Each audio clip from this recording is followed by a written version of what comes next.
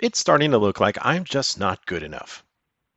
I'm not rich enough for Republicans to write legislation for me, but I'm not poor enough for Democrats to do it either. I'm going to be stuck with the old laws, the ones we've had since the first day of the first Congress, like that regulation establishing lighthouses, the Tariff of 1789, or the Third Amendment, which prevents the government from quartering troops in my house. I'm not a lawyer, but here's some free legal advice. When your son comes home on leave from the Army and eats all your food and uses up all the hot water, it is not a Third Amendment violation. Whatever you do, do not file an amicus brief about it with the Supreme Court. Trust me on this. We'll figure out what the dogs and I are really good for on this episode of I'm Not Allowed to Watch the News.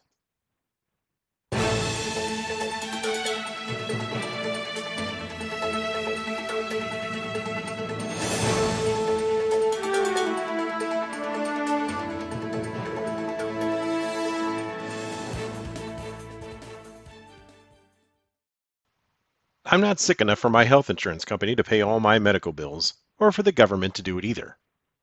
I'm not healthy enough to stop paying my insurance premiums and roll the dice against the day that I might have a massive heart attack from doing all this intemperate ranting, or from mowing the lawn. I'm not young enough to get a free education, or old enough to get special protection from abuse or fraud. My business doesn't make enough money to get tax abatements, or get me invited to play golf with my congressman. It doesn't lose enough money to get zero-interest government loans or straight-up bailout cash, as if Uncle Sam really was my mother's brother. I don't belong to any group that has a well-funded lobbying apparatus hard at work in Washington or my state capital, handing out campaign donation checks stapled to the rough drafts of bills they'd really like to see turned into law. Which, sooner or later, in pretty much their original form, mostly unread by the lawmakers who cash those checks, get turned into law. I'm not part of any organization that has famous media figures advocating for its goals or interests on a TV show, website, or podcast, except this one, and the only members of this organization are me and the dogs. My outrage at whatever bad thing happened to me today isn't going to be picked up and amplified by anyone by the time I turn the TV on after the sun goes down. So what am I good for? I'm good enough to pay for my health insurance and the taxes that finance the health care of people who can't afford large premiums.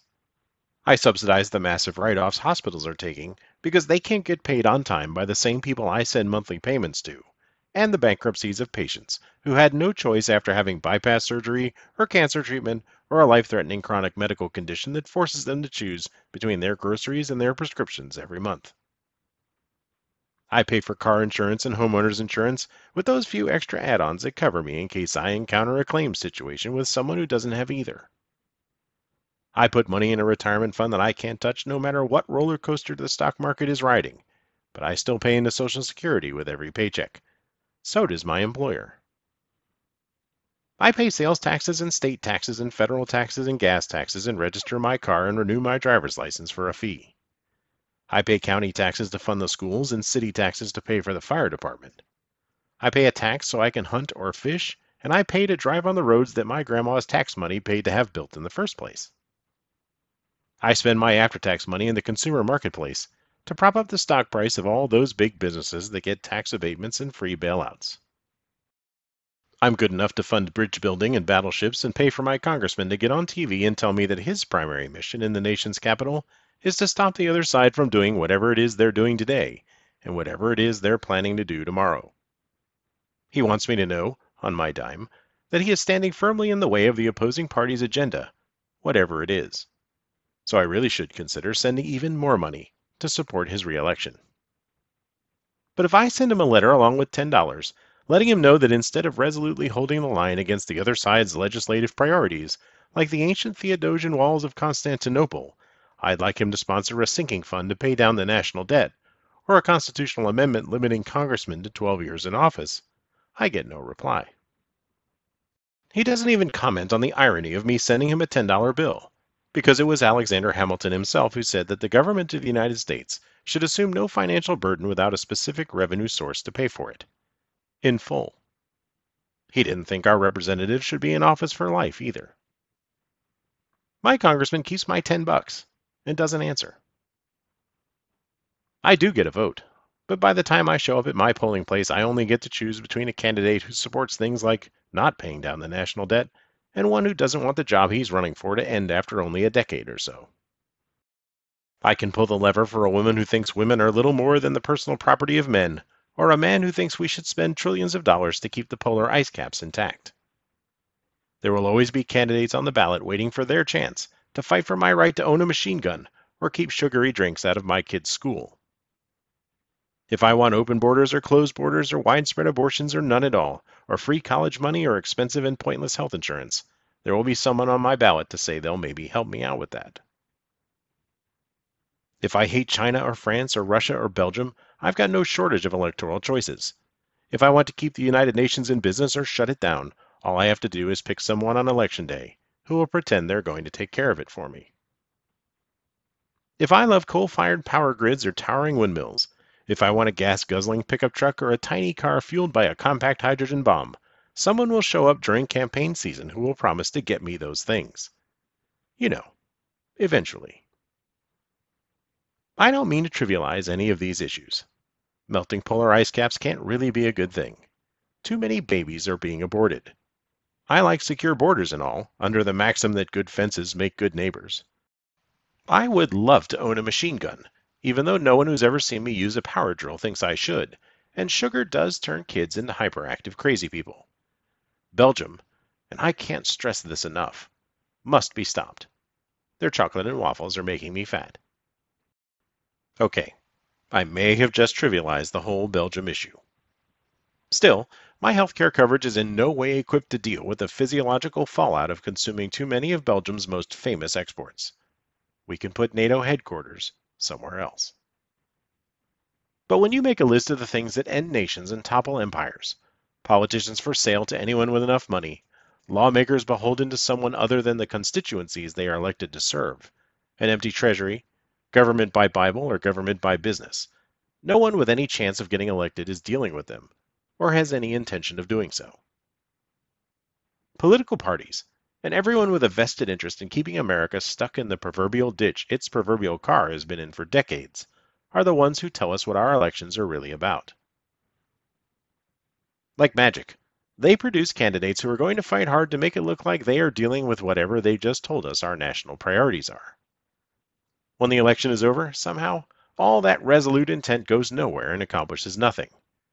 Not only are they not tackling things like the national debt and the healthcare system, but they're not even making progress with all the issues they just told us were essential to the salvation of the country. Check back in 2 years or 4 and we'll try again. In the meantime, here's your tax bill. This episode is brought to you by the Council of Nicaea. In the 4th century AD, Roman Emperor Constantine the Great had a problem with Christians, like his mom, but of course excluding his mom. This new religion had a massive appeal and many converts, and he had discovered that a cohesive religion was a great way for a political leader to assert control over his citizens, especially in the middle of a war. But Christianity was far from cohesive. It seemed like every region of the empire had its own flavor of worship. Was Jesus divine or fully human? Was the Book of Daniel part of biblical canon or wasn't it? Is church on Saturday, Sunday? Hell, can I even go on Monday if I really want to? Plus, how much wine is too much wine? A question we all have trouble with at times. His predecessors had gotten tired of all the confusion and just went down the standard persecution route. Christians suffered. Their religion was outlawed altogether, which rather ironically was the one thing that seemed to get them all on the same side for a while. So Constantine, in his greatness, hit upon a brilliant, if not self-serving, idea. He made Christianity legal. I guess he figured if Christians were allowed to worship however they wanted, they would spend more time fighting each other instead of potentially uniting against him. While they were distracted, he would be able to assert control and use the widespread appeal of their religion to turn Christianity into an agent of the state. The early Christians enjoyed a few years of freewheeling bloodbaths where priests of each sect excommunicated rival congregations. It was quite a show, riots and fires and killings and backstabbing, and pretty much everybody thought that just about everyone else was going to hell. When Constantine decided they were weak or distracted enough, He summoned a council of all the bishops of the empire, even paying for their transportation, hotel rooms, maybe a snack or two, to come hammer out the rules and details of Christianity once and for all. Of course, his soldiers were present for the whole retreat. The Council of Nicaea defined orthodoxy, how Christians would worship and what their Bible would say. It codified the rules about drinking and carousing. It basically standardized what gets one into heaven and, by default, how one makes sure they never get there. The other cool thing that it did was place the emperor at the head of the Christian church. How fortunate for him. Divide, Constantine said, and conquer, and it worked like a charm.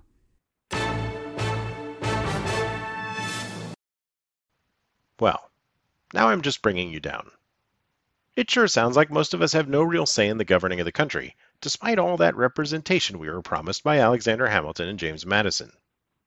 It feels like our job is to fund the government but stay out of the decision-making, which James Madison will tell you is actually the intent of Republican-style democracy. But he had much different representatives in mind when he said it. I wish we could put all the blame for it on the political parties, or the rich folks who give them money in exchange for laws, or the institutional coma Congress can't manage to wake itself up from. I wish we could blame the media, who keeps giving most of their airtime to the extreme entertaining fringes of our political spectrum. But we can't. All politicians are cowards. They are all afraid of something. Not getting that committee assignment they wanted, not being invited to play golf with the president or speaker of the House, becoming irrelevant, losing their seat, and having to live the day-to-day lives of the citizens they claim to serve. If you look back over the last few election cycles, you can see how easy it is to play upon their fear and turn them into pliable tools. Both Barack Obama and Donald Trump were able to take over their respective parties and turn their elected members into, with a few exceptions, drones who voted the way they wanted and parroted their talking points like ventriloquist dummies. When a political leader has a loyal and committed following who will turn out reliably to vote in every election, you do what they want, or you might find yourself paying for your health coverage out of your own pocket and playing golf with Phil from the hardware store instead of the Vice President of the United States. It was no different a century ago when Teddy Roosevelt rode his bully pulpit into the congressional districts of his political opponents and ranted to huge crowds about how Senator Useless and Congressman Good-for-Nothing were ruining the country and should be turned out of office. Harry Truman did it in his electoral comeback tour of 1948. Politicians can talk tough on TV when they're running for something, but once they get to the swamp in the nation's capital, they start looking for someone to tell them what to do. And someone always does. In most cases, it's not anyone who had to run for office and get elected to things. It's not the voters in their districts. America's electorate, the ones who vote, the ones who do the work and pay the taxes, aren't the ones determining the agenda. Because the same cowards we propel into office and the political machines behind them have figured out a surefire way to keep us from doing that. They turn us against each other. Immigration, guns, abortion, climate change, tax breaks, tax hikes, gas prices, food prices, bridges, battleships, education, jobs. China and France and Russia and Belgium. Okay, maybe not Belgium. That might just be me. If they can get half the country to unite against the other half, they guarantee one thing, that the entire country won't come together and start telling them what to do. And the people who are supposed to be running things and solving problems, they spend their official lives in fear. How are they supposed to do anything meaningful when they're afraid all the time? Politicians love a divided population. It's a huge time saver. Instead of having to convince the biggest number of voters about the biggest issues, they just have to persuade 51%, which, if you've noticed, our elections have been 51 to 49 for years now. It's like the 4th century Roman Empire all over again. Why waste time talking about the national debt or the cost of healthcare or the complexity of tax policy when you can rant about electric cars or gun rights and get your 51%? Why dig into the biggest challenges facing the country when the key to keeping your seat is to harp on the smallest ones? Whose fault is it really? Ours. We need to start having national conversations and priorities instead of political ones. If we want the big problems solved, we need to quit spending all our time on the little ones. We can tell the people running for office what the election is about and what we expect them to do once they win. We have to tell them what we want, and then vote that way.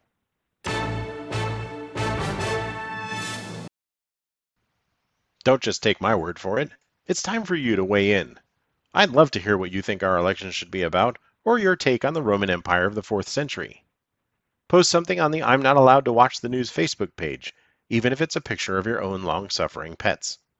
If you think the conquest of Belgium is neither inevitable nor necessary, you can Twitter to @NotAllowedPod. You can Instagram, whatever that is, to Not Allowed to Watch the News. Support comes from the Open Highway Podcast. Ever had a conversation about Bigfoot, UFOs, politics, Martian colonies, or whatever it is that Vladimir Putin is thinking? Like meeting a fellow traveler at a roadside diner, the conversations on the Open Highway are interesting and thought-provoking, and the host is a guy who knows a little bit about everything, which always gets him into trouble. Check out podcast.notallowedtowatchthenews.com for the Open Highway and how to get started on your next road trip.